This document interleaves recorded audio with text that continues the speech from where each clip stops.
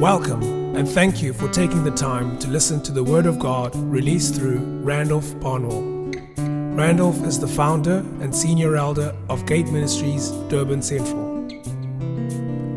Be encouraged to access free additional resources for your edification at randolphbarnwell.com. Great grace, peace, and mercy from Christ be multiplied to you as you listen to this teaching. Tell your neighbor this is the place to be. More than ever before, in sitting at the ALS throughout the 15 sessions of teaching, my heart was consoled that what we're teaching is true and accurate. It came from the highest levels of apostolic authority. And you can listen to many, as you listen to the sessions, you will agree with me. Many of our people that were there, I think, were sufficiently prepared, even more than others, for hearing the things that they've heard.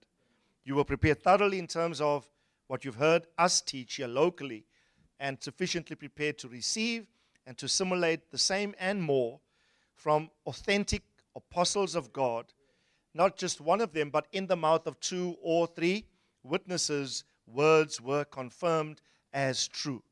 Amen. And so we've been teaching recently on the flow or the impartation of grace. So just close your eyes for 1 second. Father, I pray that as we teach, that you would grant revelation and understanding to every mind in the name of the Lord. I pray as you opened the heart of Lydia to receive the things that Paul said, I ask you open our hearts and minds to receive the things that you would desire to say to us today. I ask for the spirit of revelation and understanding to be our portion in great measure. I pray nothing will hinder the reception of the word. Light come even now and shine on the darkened areas of our mind to receive the word of the Lord, which is able to save our souls. I speak peace over every anxious thought, every wandering mind. I rest now in the name of the Lord. I harness your thoughts that you would focus on God's word and receive truth that is able to set you free in Jesus' name. Amen. Amen. We've been focusing on grace impartation, and last week, I demonstrated to you the need that every human being has for a spiritual father. I realize that although the scripture doesn't set it forth as an obligation, that the pattern of scripture reveals it as necessary. No person ever comes to greatness without submission to someone that can speak into their lives and mature them into the ways of God. And this, I think, was sufficiently demonstrated even at the ALS. And I want to go through what we did last week, but I demonstrated the need last week for if you want fullness. Everyone say fullness. Now, yes, you will be blessed to a degree without it. But if you want fullness, if you want your cup to overflow, as John Alley would say, there has of necessity the need to submit to somebody that is able to speak the word of God into your life, direct your life, encourage you in Christ, deliver word, rhema, relevant word to you, such that you can be all that God has called you to be and do all that God has called you to do. Okay? I would be the poorer for not having submitted to Pastor Thamo as my father in the Lord. I know that definitively. I'm as rich as I am in spirit now because of my relationship to someone that can speak the word of God, direct me, rebuke me when necessary, correct me, guide me in the Lord. Without that dynamic in God, it is difficult to attain maturity in Christ. Hebrews 13, I think verse 17 says, if you can just help me, Luke, Hebrews 13 and verse 17 says, obey your leaders and submit to them. Everyone say your leaders. There are many leaderless people, people without leaders. God has put leaders in his body for a very specific reason. They are absolutely essential and absolutely necessary. So just go to Hebrews 13:7, just for 1 second. Everyone say 13:7. Say 13:17. Two very important 7 verses to remember in Hebrews chapter 13. It's 13:7 and 13:17. 13:7 says, remember those who led you. Everyone say led you. So how do people lead you? They led you who spoke to you what? They spoke to you the word of God to you. And then considering the result, or King James says, the end of their conduct, you must imitate their faith. All right? Imitate their faith. So there is an imitation that God expects of followers to leaders. Paul said to the Corinthian church and to others, imitate me as I imitate Christ. The imitation of you, of your leader, is to the degree that he imitates Christ. If your leader is a Christ-like man, an accurate representation of Christ, biblically God has set forth that person in your life to imitate, to mimic, is the Greek meaning, or to copy. It's not like you become a clone of the person. No, it's not that. All it means is that the principles in God's word that God expects you to agree to and to live out, God puts someone in your life as a template, a standard, or a pattern, which if you look the way that person conducts their life, this is what the scripture means, their conduct, consider the outcome or the result. This word result means outcome, the end, or the outward working of their conduct. You imitate their faith. So let me ask you this. When must you imitate them? When they speak to you the word? No. You imitate them when the word spoken becomes the word made flesh in their lives. Yeah? It's not because someone just says, must you do. No, the scripture says you mark the lifestyle, the manner, the thinking, the attitudes, the mindsets of your leaders, because they speak to you the word of God, and you examine their conduct, and then God says, I have put someone in your life as a standard, as a template that which you can copy and imitate, and in so doing, you come into Christ's likeness. In so doing, you come into Christ's likeness. Now, don't forget, because the scripture starts, remember. How does the scripture start? Remember. It means, when someone forgets, now you mustn't forget to remember. That's bad, right? When someone forgets, it means that thing or issue meant to be remembered is extracted out of the mind. It's factored out of the thinking, and it's a non-factor or non-issue in the mindset of the person. So we celebrate the Lord's table, and Jesus said, every time you do this in remembrance of me. So Peter would say, 1 Peter 1:12, I think, the things I said to you aforetime, I say to you again, lest you forget, that you might be established in the present truth. Everyone say present truth. Be established in the present truth. So remember those who led you and who spoke to you the word of God, considering the result of their conduct, imitate their faith. So tell your neighbor, everyone needs a leader. Everyone needs a spiritual father to whom you could relate. Now, bearing that in mind, go to verse 17. Hebrews 13:17 says the following, obey them. So the essential is to listen.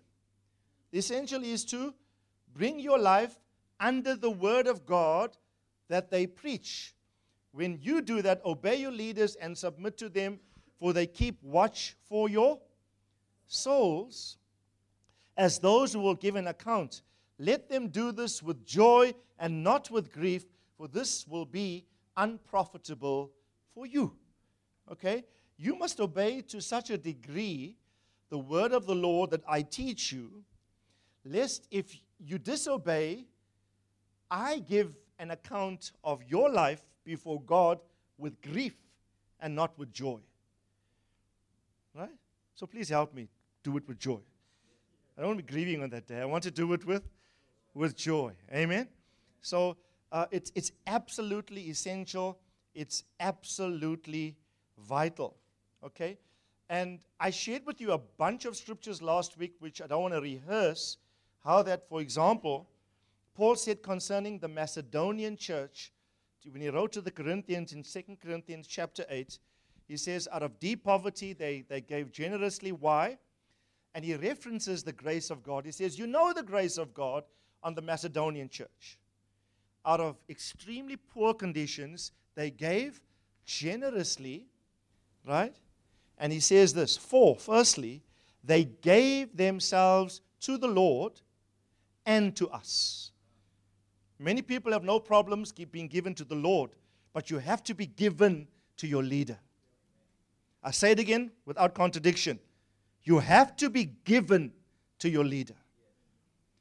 In the same manner as you are given to the Lord. Right? And we read another text of Scripture from Thessalonians, remember, where Paul says to the Thessalonians, he says, you became imitators of the Lord and of us. Right? The Lord and of us. Remember the bunch of scriptures we read from Gideon's example. What did Gideon say when he attacked the Midianites, was it Midianites? He attacked the Midianites and he led 300 men. Remember? Army was whittled down from 32,000 to 300. And there's on 3 occasions, Gideon said to the people, imitate me and do likewise. Repeat it after me. Imitate me and do likewise. These things are not in the scriptures for nothing. Imitate me and do likewise. I think Paul, who knew the Old Testament very well, drew on that when he said to the Corinthians, copy me as I copy Christ. Okay? And remember, when the victory was won, they said, the sword of the Lord and the sword of Gideon. The sword of the Lord and the sword of Gideon. You need Gideon. Leaders are there designed to lead you into the fullness of Christ. They are there designed to lead you into the fullness of Christ himself. Amen. Now, just quickly, I want to rehearse 1 Chronicles chapter 12, I think it is, if I can find it in my notes. 1 Chronicles 12, verses 38. 1 Chronicles 12, verse 38. In reference to this. David was hounded by Saul, remember? And King Saul, first king of Israel, viewed David as a threat. The anointing was on David's life to lead Israel. Right? In fact, when Saul died, I won't reference the text, but the people come to David at Hebron and they say this to him. When Saul was king, it was actually you who led us out and led us in. In other words, he's the positional leader, he's king, but you were the one actively doing the work.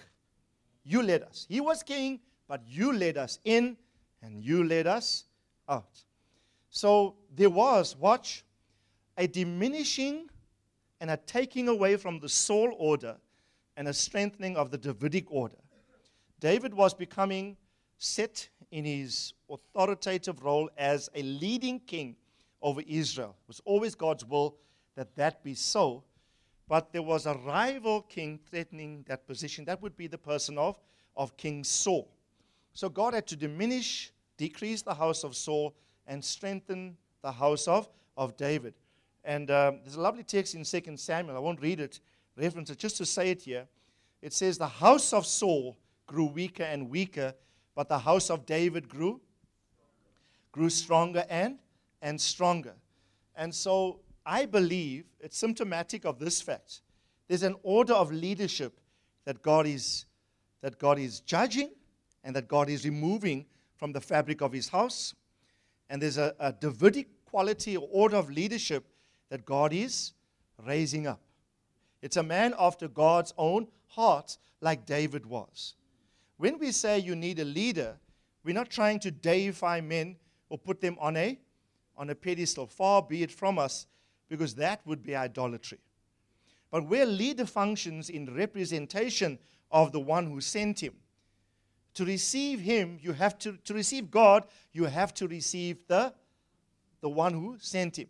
You know, I don't have time to demonstrate this. Just quickly, I'm just hearing the Spirit. John 1 says, for as many as Received him, to them gave he the power to become the sons of God. That is initial salvation. When you said your repentance prayer initially, when you were translated out of the kingdom of darkness into the kingdom of the Son of his love. When you were saved, you said a prayer.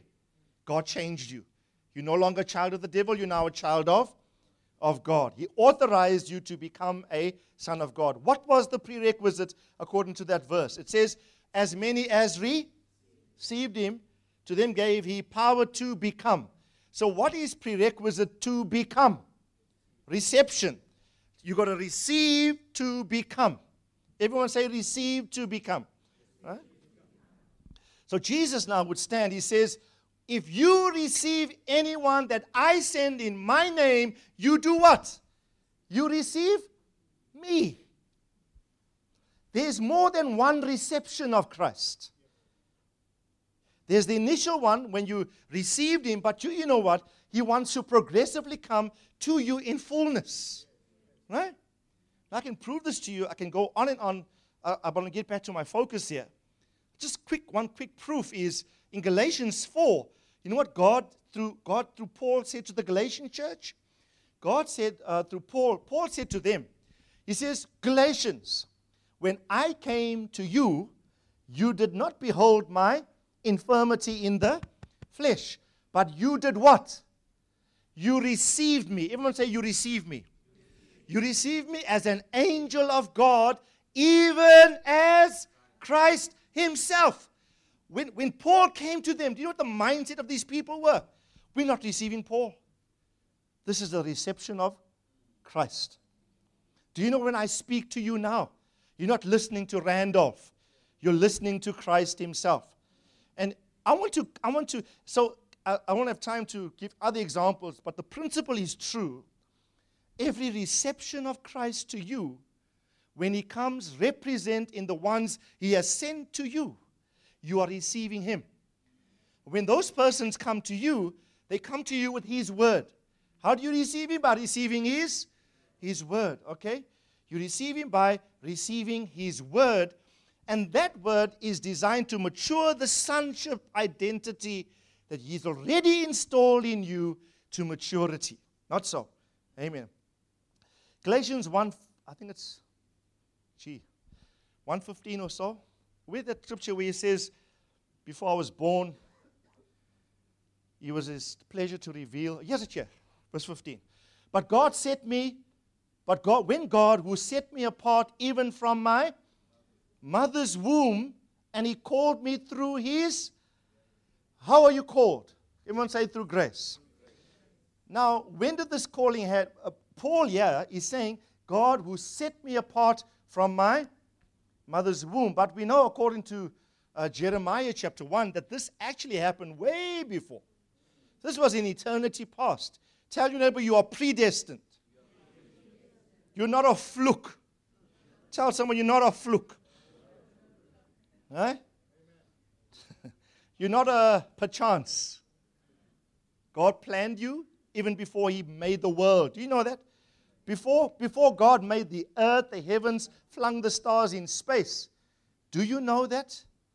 God set you in spirit form in his being as spirit. You are ancient. Tell your neighbor you are ancient. You're older than you think. Your existence did not start from your birthday. Eh? Your existence did not start from your birthday. Get a revelation of this. Tell your neighbor, your existence did not start from your birthday.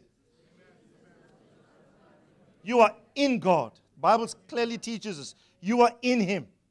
You are in him from before time began. Do you know that the very worlds were created because of you? What initiated the whole creative process? It's because you existed in him. And the Bible says, Jeremiah says, before I was conceived. Paul here references, obviously he's talking about his apostolic call here, right? As an apostle. But Jeremiah says, before I was conceived in my mother's womb, you knew me. And the word know means to be intimately, experientially involved with. God just didn't know about you. God knew you before you were born. Right? I'm not a fluke. Boise Barnwell and Sheila Barnwell, my parents, when they got together, and his sperm hit my mom's egg, and boom, Barnwell, Randolph, started to manifest. 9 months in Sheila B, we call her Sheila B. 9 months in Sheila B's womb. Boom, I came out after 9 months.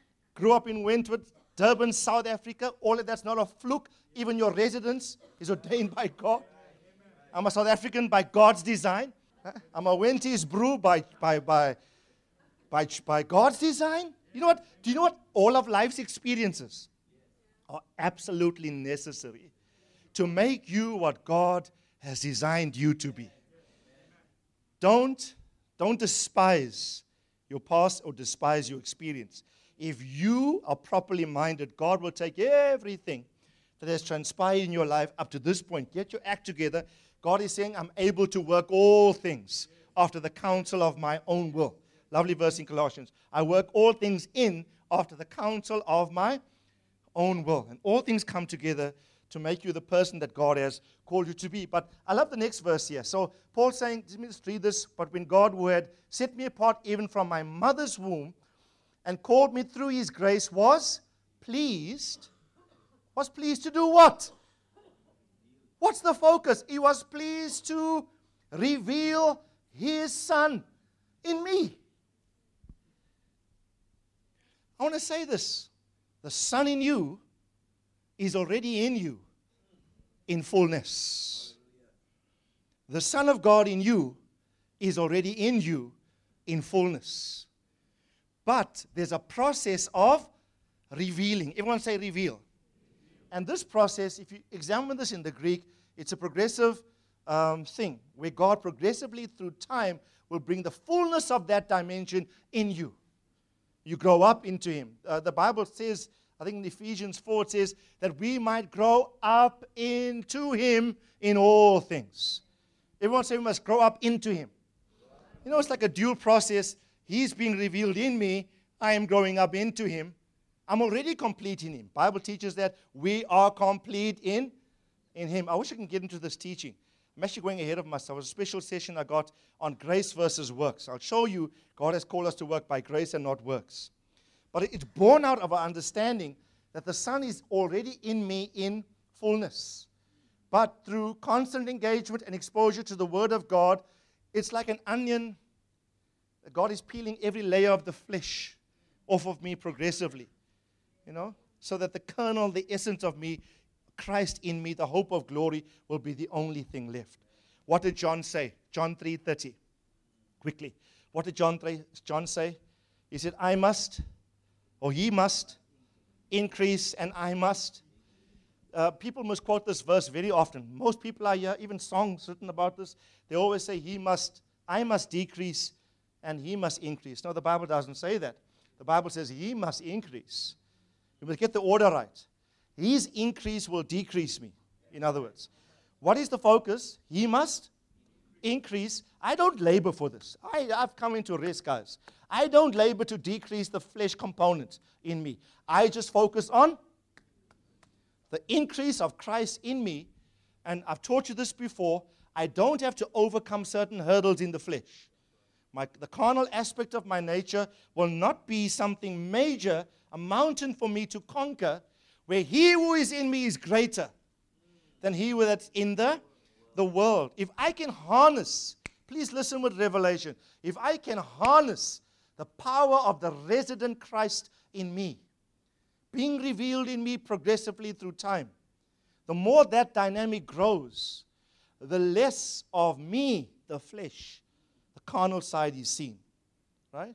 So you don't have to strive to overcome certain things. I taught you this in the past. Certain things you can outgrow. Right? Outgrow certain tendencies.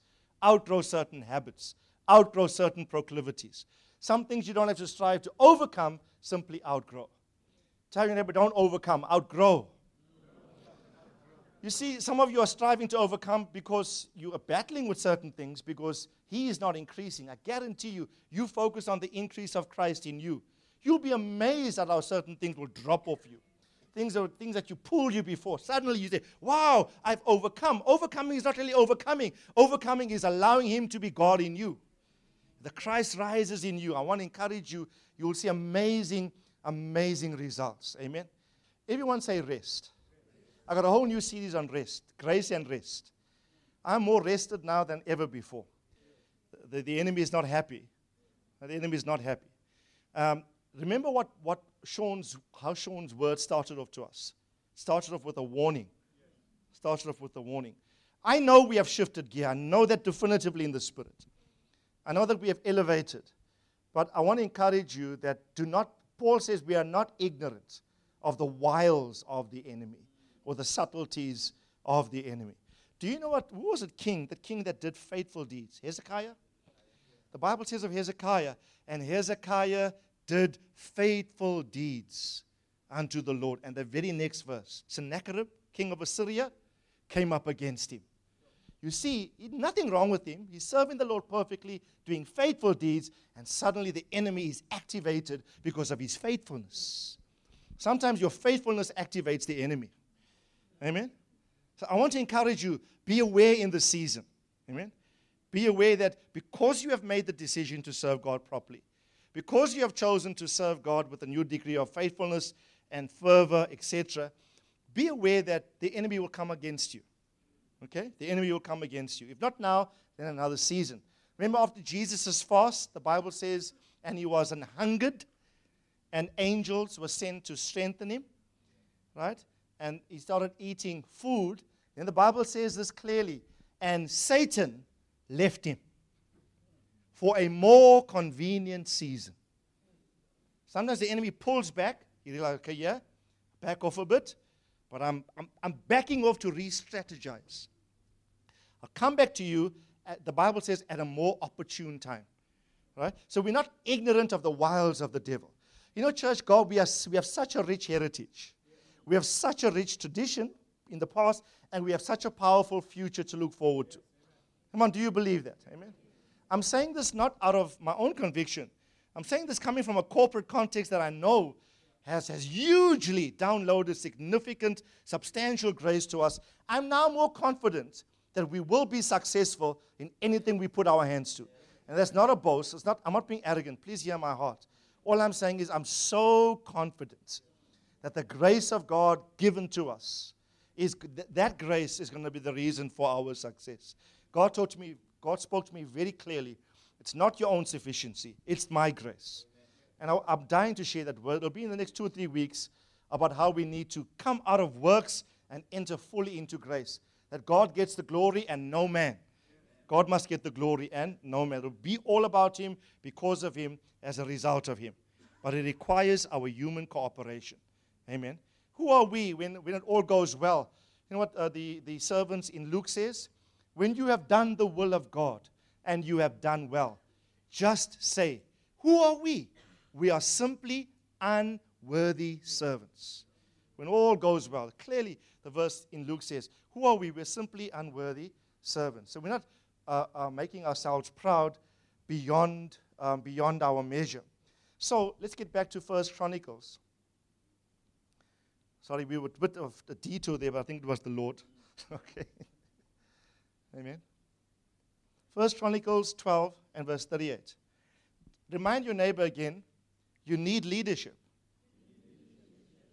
The proud man thinks, I don't need a man. I don't need someone to guide me, to lead me. Do you know, when I think about the Lord Jesus Christ, do you know that God could have sent him as a 33-year-old man to the earth?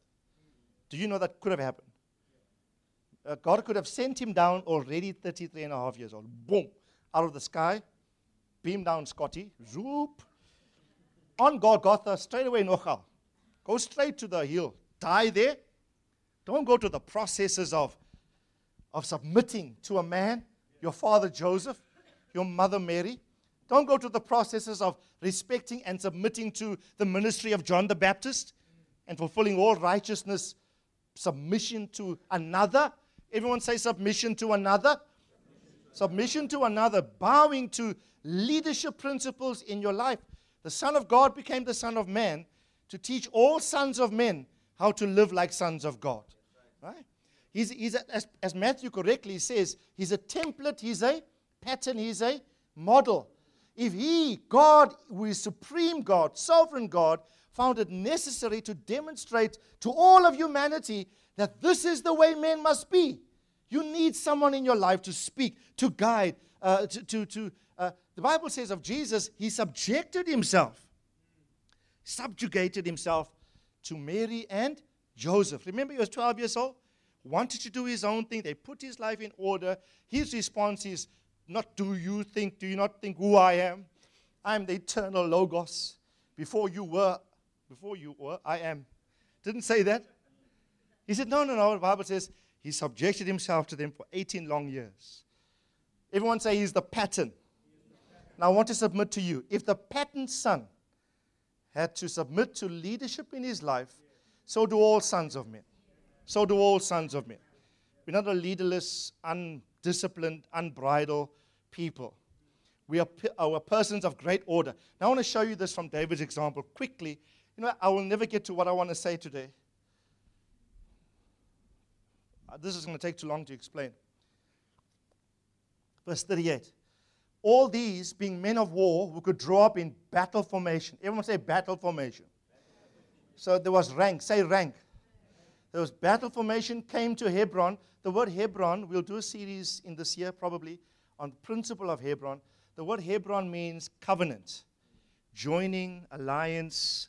It includes love. David ruled as a king for 40 and a half years. But for 7 and a half of those 40 and a half years, he ruled from a place called Hebron. It was a hill country where the tribe that he was from, the tribe of Judah, first came to recognize him as king and to coronate him as king. David had 3 coronations, remember? 3 anointings in reference to kingship. The first one was a boy, I think he was about 17 years old, when the prophet Samuel came to his house, and this was amongst brothers. Everyone say amongst brothers. Remember, and even Samuel thought, maybe Eleazar, so tall, the firstborn, surely this one is king. And the Lord said to the prophet, no, I haven't chosen this one. The next one passed by. Even the prophet Samuel said, surely this one. And about 3 or 4 of them passed, and Samuel was wrong each time. Samuel wanted to just anoint any one of Jesse's sons. You know why? All of Jesse's sons were king material. That's why he was so, Jesse produces kings in the earth. And God said to Samuel, don't look at the outward, look at the inward. I don't judge men externally. I judge men by the content of their heart. And he says, okay, there's this 8th son of mine. He is out there in the field looking after sheep. The prophet says, bring him. And when Samuel saw him, the Lord witnessed with Samuel, this is the next king of Israel. And the Bible says, I like what the scripture says, in the midst of his brothers, the prophet anoints him as king. There was brotherly recognition in a domestic household of the kingly function of David. Then, he would kill Goliath ultimately, remember? He's thrust into Saul's kingly courts. He's now a servant or minister to the king, right? And he has to duck javelins. The king is so jealous of him because when he goes to war, there's great success when David goes to war, and all the ladies are saying, Saul killed thousands, but David kills tens of thousands, right? You must be careful of a spirit of jealousy and envy to enter your heart. Dr. Siggy spoke about this, right? And so he says from that he eyed David. King James says he eyed him. In other words, he wanted to kill David because now David's a threat to his monarchy, to his kingship. And whenever David would function in his court playing music for him, he would take a javelin out and try to pin David to the wall. And David just did shoop, shoop, shoop, shoop. Matrix got the idea from the scripture, I'm telling you. David was ish, ish, ish. David's first ministry was a javelin ducking ministry. Threatened by, he was a threat to a reigning monarch. So he ran away, and Saul would pursue him for the next 13 or more years. He would just hounding. David would go, and there was a band of men that came around David, 400 of them, when he was in the stronghold of Adullam, right, the cave of Adullam. And the Bible says of these men, they were in debt, they were distressed, and they were discontented. 3 Ds. Distress, debt, discontented. They lived in D section. Right? Would like a church like this? The whole group is in debt. The whole group is distressed. The whole group is unhappy. But you know what these men did? They recognized, hey, the mantle is moving away from King Saul to David. And even though David's not the recognized king, we are perceptive enough to recognize that God has chosen him. And although we don't have much to offer, I mean, look at us, D section. Right? D is our favorite letter in the alphabet, these guys are saying. Everything is about us is D, D, D, D, D. Right? But we will come to David. The Bible says they gathered to him at the stronghold, or the cave of Adullam. And David, they would literally, listen carefully, they followed David before David was officially recognized as king of all of Israel. Many people wait for a leader to be completely successful before they follow him. But it takes discernment to follow a man of God in the process of his own evolution and development. Right? In the process of his own evolution and development. Okay? And so you must, when I say dwell near to your leader, you dwell near through thick and through thin. Remember, we were talking about dwelling near. Everyone say dwell near. You dwell near through thick and through thin. Paul said to Timothy, his son, he said, Timothy, do not be afraid or ashamed of my chains. He writes in 2 Timothy. Timothy had a tendency to shy off. Remember when Jesus was arrested, what did Peter do? Peter said, I don't know the man. He fluked. He cussed. He said some foreign language. Right? He said, no, I don't know him. And the Bible says, and Peter followed where? Afar off. Now, I'm speaking about being intimate with your leader, coming close. But yes, Peter, in the heat of the battle and the trial of his leader, he steps back. A good son never steps back when his father is going through some of the worst trials and tests of his own leadership and his own life. Sonship stays the course, not so? Sonship stays the course, right? And so I'm talking about these men. And you know what the Bible says? I mean, they followed David even while Saul was hounding him. Does that not put their lives at risk also? And I remember a group of them even said once, twice. They said, oh, check in the adjacent cave there. There's Saul and his men, and they're all sleeping. And all his men said, see how the Lord God has given you your enemy into your hands today. Let us sneak up and go kill him. David said no. David almost submitted to that, but his heart of honor for previous leadership, right? He said, no one touches the Lord's anointed. And he taught all his 400 that principle. He was a man of great honor in reference to God-established leadership. Even though he's demonized, even though he's backslidden, even though he doesn't recognize what God is doing in me, I will still honor him. Right? That's why the Bible calls David a man after God's own heart. He's a man after God's own heart. Right? And you know when Saul died, what happened when Saul died? What did David do? Did all say, hallelujah!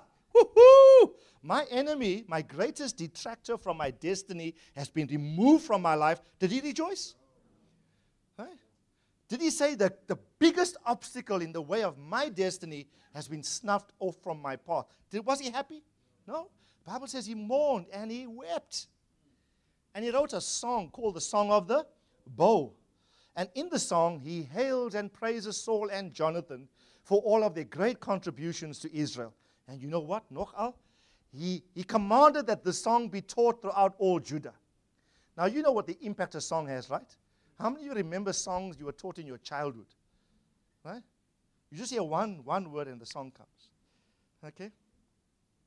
One guy was joking, the ALS. He came to me and he said, Pastor Randolph, so funny how we don't talk anymore.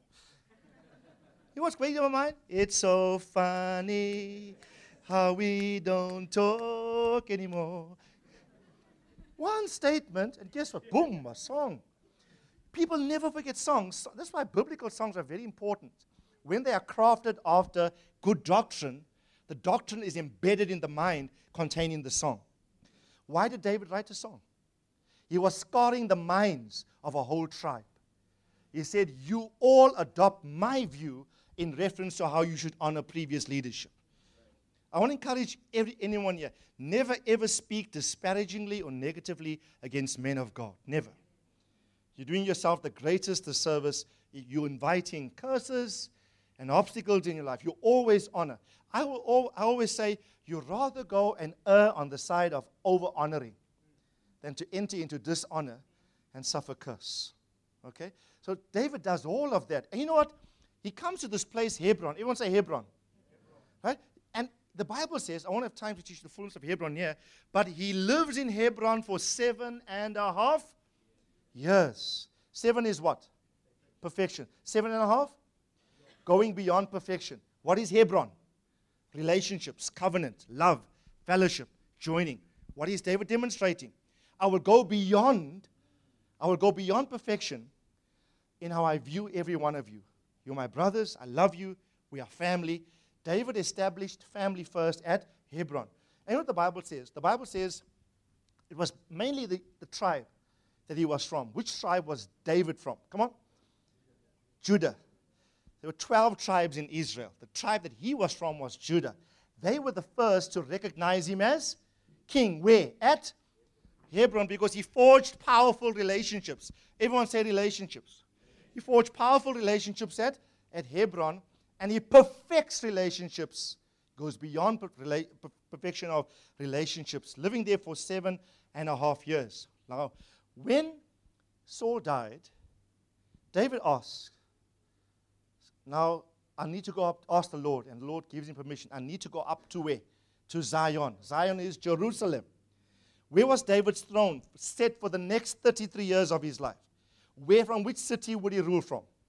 Come on, talk to me. Jerusalem, or what we know as Zion.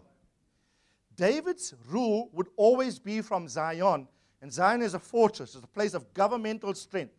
It's a place of rulership and of overcoming. Everyone say Zion. But you can't rule for 33 years in Zion until you've learned to perfect relationships for 7.5 years in Hebron. Right? You think with me. Open your eyes and receive this revelation. Why is Randall so strong on family? Why are we so strong on relationships? Why have I encouraged you? Be hospitable one to another. Get to know the brotherhood. Why are we building family? Everyone say family. Why do I encourage you? Don't see anyone less than the other when you come and meet together. Why must we esteem everybody better than ourselves? Why must we love without a contradiction or without, what's the word I'm looking for? Differentiation. Okay? Not marginalizing against. We love equally. Okay? Why is that? I am preparing you to rule. Everyone say we are preparation to rule. Hallelujah. You know, John Alley said something. He said his church is not a big church by standards of mega church status. Small group, but they're moving nations globally. And he made the statement, a small church can punch above its weight. It's a boxing term, where a lightweight is able to punch and take a heavyweight down. He punches above his body weight. He's able to do greater battles. Same is true in the spirit. I declare over this house, over you and I, that this church too does punch above its weight. But our military strength is going to be determined by our family constitution. If we can develop family ethos, we're developing military power. Remember there were 4 kings against Abraham in Genesis 14. 4 kings came up, well, not against Abraham. These were 4 Persian kingdoms, 4 Persian empires that literally dominated the whole of the then known world. They imposed taxes upon, you read the whole of Genesis 14, imposed taxes upon all regions for 12 years. A taxation, a levy system.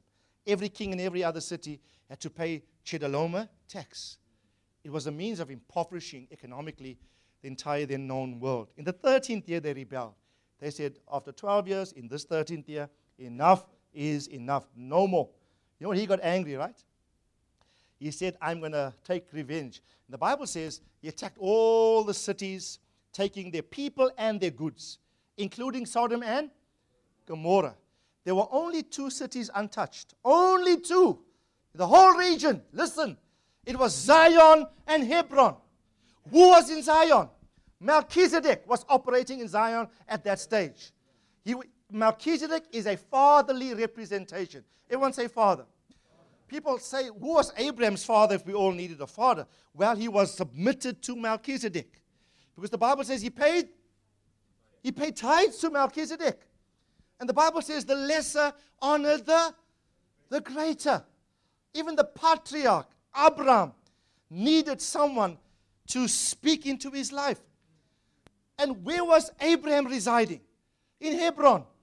2 cities occupied by a father and a son were the only 2 cities untouched by an economic attack, a satanic economic attack on the then known world. 2 places were reserved by father. I want to submit to you. I say these things over and over again, and I see them patterns in the scripture. Dark times are coming economically. I'm telling you, you have not seen economic lack or crisis yet in the world. It's coming. Your immunity is going to be dependent upon in which city you're living in.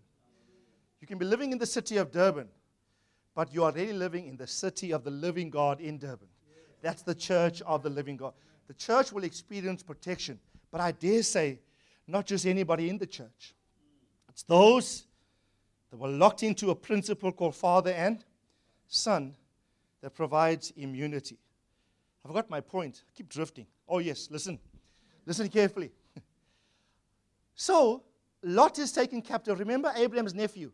Where was he staying? In Sodom. All the people, all the goods taken captive. I mean, when you think of four Persian empires, Persian kings don't play. You don't mess with these guys. Who's seen the 300? Hey? Remember in the start of the movie how that king came to, was it Leonidas? Remember arrogantly? They just ride into the city. Surrender. You saw how they depict them. They depict the Persians very well in that movie. Just the arrogance. We take over, we rule, we dominate. I just love that scene in the movie when Leonidas says, bah, bah. So, I just love that scene. I pictured that as the church. The 300, the principle of 300 is Gideon's account. That movie, I think, is biblical basis. Gideon led 300 men against a Midian attack. And what does 300 represent? What's the symbol of 300? Oneness. Everyone say oneness. Notice how they depict that in the movie, how they move. We're tight. We are a group. You see, it doesn't matter how big you are. If you're properly formed, you can take on kingdoms. Amen. So what does Abraham do? His nephew Lot is taken captive by Chedorlaomer and the 3 other Persian kings. And the Bible says, no problem. Abraham had 3 sets of relationships. Everyone say 3 relationships. He had a father, Melchizedek, right? He had sons, 318. 318 men, the Bible says, born in his house. Then next to him here, he had 3 brothers, Aner, Eshcol, and Mamre, 3 brothers. And the Bible says about these 3 brothers, they were partakers of the covenant with Abraham. Literally, these 3 significant men in the world at that stage, also living in Hebron, recognized that in Abraham something special. We're going to link with you. You're not our father in Christ, but we're almost on the same plane as you, but we want to partake in your covenant. Right? Pastor Thamo mentioned this at the school. He said every person needs 3 relationships in their lives. You need a father that can speak to you.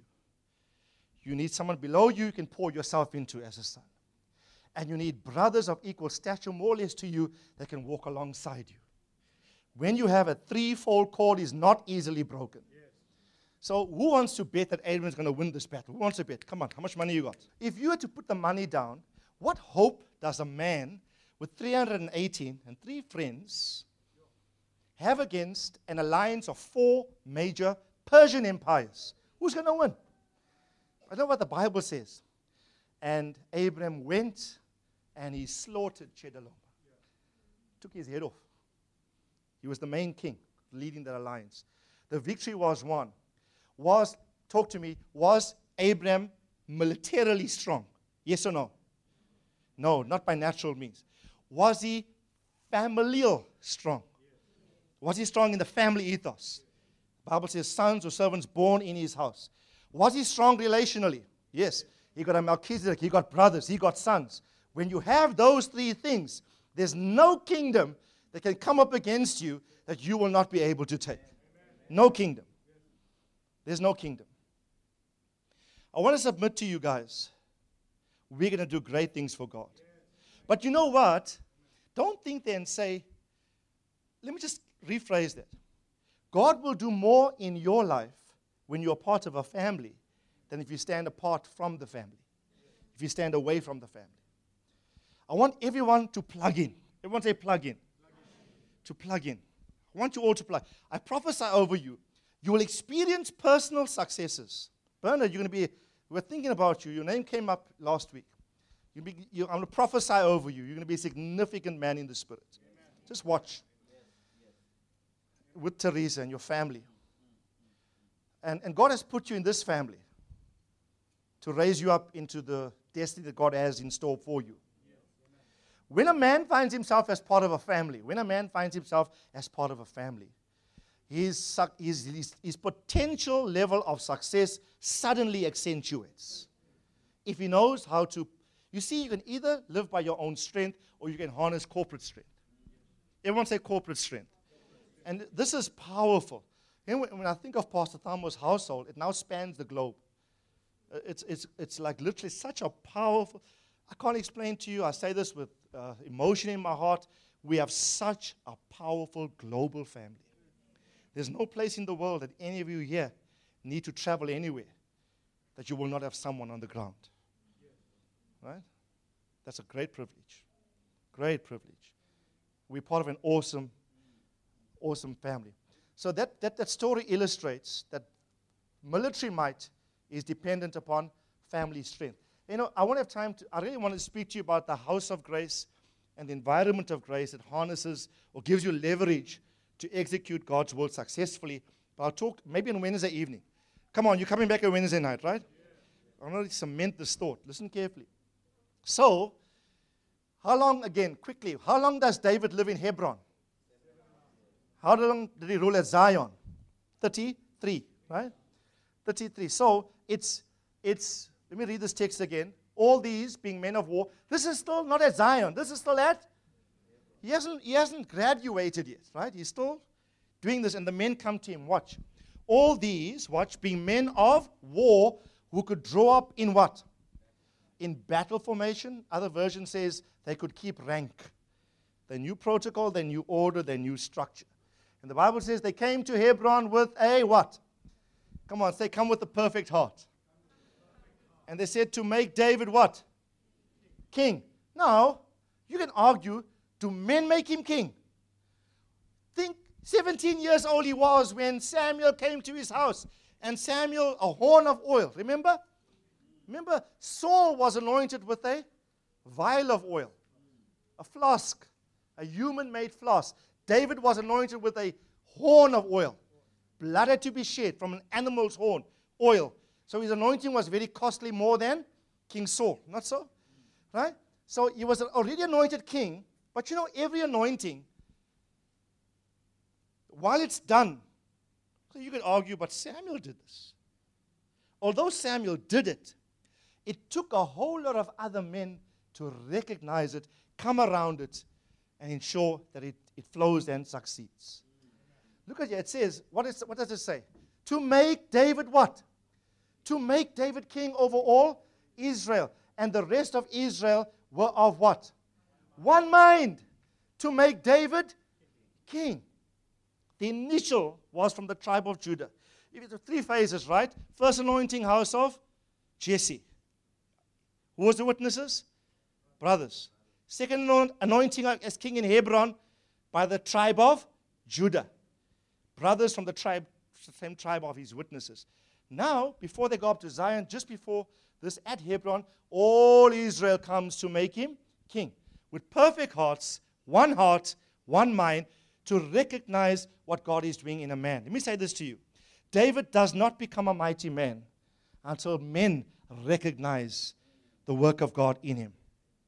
I'm saying this to all of us in this house. Do you know, my effectiveness is largely limited to your perception of me. I'm talking about in reference to issues of God's will that pertain to this house. Do you know what Paul said to the Corinthians? He says, I will be enlarged in my sphere when your faith grows. He's saying, enlarge me, Corinthians. I be enlarged, and I will even preach in regions beyond you when your faith grows. Come on, tell your neighbor, grow your faith.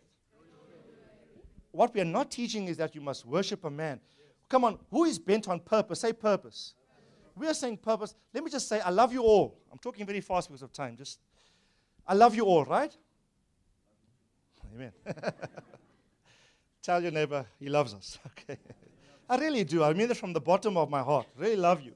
And I know we'll work well together as we forge ahead in the purposes of the Lord.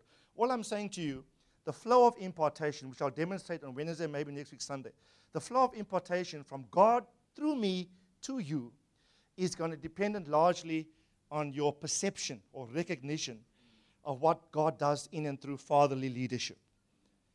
And then I'll show you next week how the flow of grace will happen laterally in the house as well. Look at just 2 more verses quickly. I'll take 5 minutes because of time. Verse 17 of the same chapter and verse 18. I've mentioned this before, but I just want to re-echo it, right? David went out to meet them. Now, they're still coming to him, right? Oh, by the way, if you read the whole chapter, which you must do today, there was defection from the house of Saul to the house of David. I mean, Saul is dead, but there were people loyal to him. And there was a crossing over from a Saul order to a Davidic David order. And you know what's it like when a king dies and a new king takes over?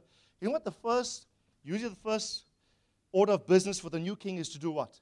Is to kill every remaining child of the previous king and all his close associates and servants, lest the hearts of the men are divided in their loyalties. So David was very cautious when the guys crossed over.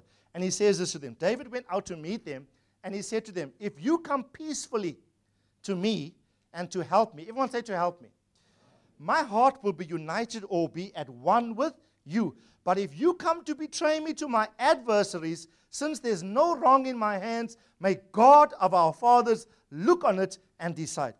David saying, if you come here with wrong motives, I take my hands off it, God will deal with you. But if you come with the peaceful and you've come to help me, David commits, says, my heart, everyone say my heart will be locked in with you. We will become so one. And remember later on, what did we read? They came with one heart and one mind to make David king. Right? And look at the next verse.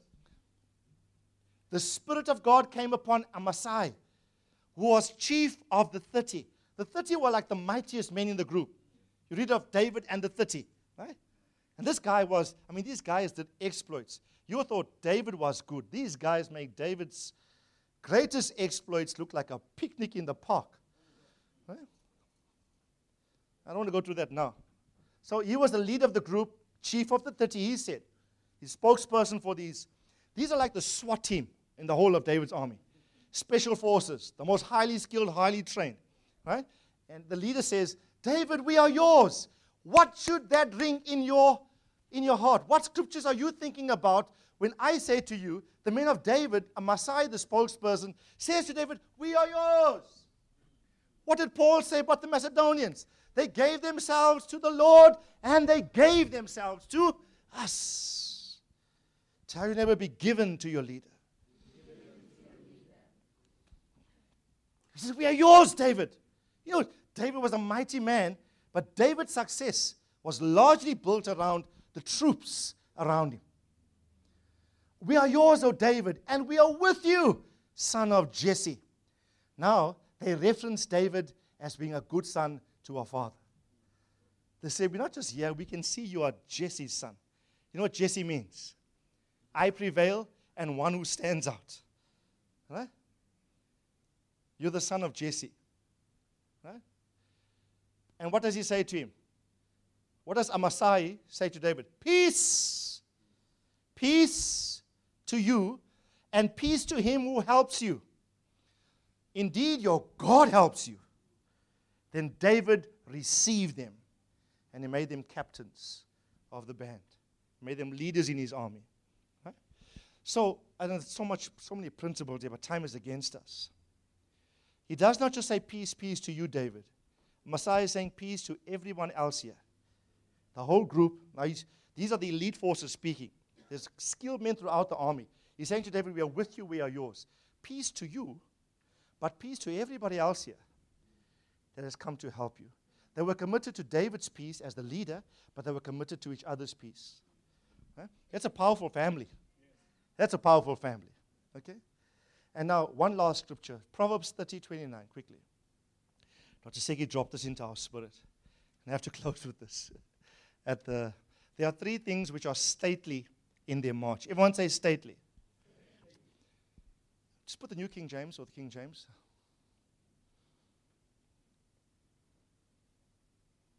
There are three things which are majestic. I like this. In pace. Stately in march or majestic in pace. Everyone say majestic. Now, what images conjure up in your mind when you think of majesty? If someone says to you, wow, that was majestic. King, authority, regality, nobility. Right? Stately. The sovereignty of a person functioning. What are the three things? 4 which are stately in their walk, yes. A lion which is mighty amongst the beasts. I mean, isn't a lion majestic when you see it? Wow. You get like awestruck. Wow. Everyone say wow. Or ow, depending right, on how close you are. Right? Right? A lion mighty amongst the beasts and does not turn away from any. How fearless a lion is. He just stands his ground. This is my territory. What are you doing here? Right? Next. A greyhound, a male goat also, and what's the fourth? A king whose troops are with him. Everyone say king whose troops are with him. This is such a powerful depiction of oneness. Our house, I declare to you prophetically, and your lives personally, is about to enter a majestic status. The character of majesty has come upon us. I believe it definitively in the realm of spirit. I don't think that our conference with Sean Bluchnout about kingship was coincidental to prepare us for this. Amen? There's a magisterial anointing upon us. But they are a king whose troops are with him, as stately in their march. March implies they are focused on purpose. Yeah? They are focused on purpose. And I want to encourage you all. God has called us to do great things. And there's personal blessing and breakthrough coming to each of you as family, as individuals and as family members when you lock into this dimension. If you seek God's kingdom first, all your needs will be met. Amen? Seek God's kingdom first, all your needs will be met. And I want to encourage us all. We are marching together. Tell your neighbor we are marching together. Let me ask you a question. Are you with me? Are you with the Lord? Lest you think, Randolph is drawing attention to himself. I like what these men say of David. We are with you, O David. You son of Jesse, you son of Tamonaidu, we are with you, right? We are with you. For we see what? We see your God is helping you. It's not just, we've studied you. When Saul was king, we've studied you. You were the one who led us out and in. This is not an off-the-cuff, instinctive commitment to something. No, we've tracked you. You have a legacy. You have proof. Not an overnight decision. You have credibility. You have a legacy. Right? We've tracked you. And now we commit to the process ahead of you. That's the burden I'm feeling today. Come on. Amen. Are you committing to the process ahead of us? Yes. Amen? We're doubling the amount of chairs here next week. We're having a whole crew here outside, on the side. When Lucy gave us the word about God's going to give sudden increase, how long ago was Lucy here, by the way? Anybody remember? I can't remember now. Mid last year. Remember what she said? Sudden increase. And we literally had half the chairs here, and she said, put out these chairs. Now, if all the families that are away are here today, I'm glad they're actually not here because we won't have space given the chairs here. Right? Maybe it's a God thing. Right? And I'm so glad that we have many visitors here. Right? I want to declare to every visitor, we love you with the love of the Lord. We really do. care for you from our hearts. And if you feel this is the place for you to come, to plug into the family, you are most welcome. We welcome you with open hearts. My heart is with you, be united with you. I promise you there's great blessing in store for you for this. And we don't have any ulterior motive. Our only motive is to do God's will. Our only desire is to do God's will. All we are doing, we're preparing the structure in and through which great purposes of God are going to be facilitated through. Amen? His purposes work through a structure. God is preparing the family structure. Amen? When I see these things, I almost said to my father in the Lord yesterday, I said bye-bye to him. But I knew that 110 people are in line to say bye-bye. It was a quick one and I'm gone. I'll nearly say, I am yours. As I am given to the Lord himself, I am given to you. Biblical. I'm not given to you as a man. I see purpose, see the plan of God, put my shoulder behind it, and we're going to plow. Yes, that's the word that came to. We're going to plow, and we're going to push through the purposes of God globally. Amen? Globally. And you know what? An anointing from God through David came upon all these men. Suddenly, their effectiveness all elevated. Everyone do this, come on. I guarantee you, there's going to be this in your life. There's going to be this in your life.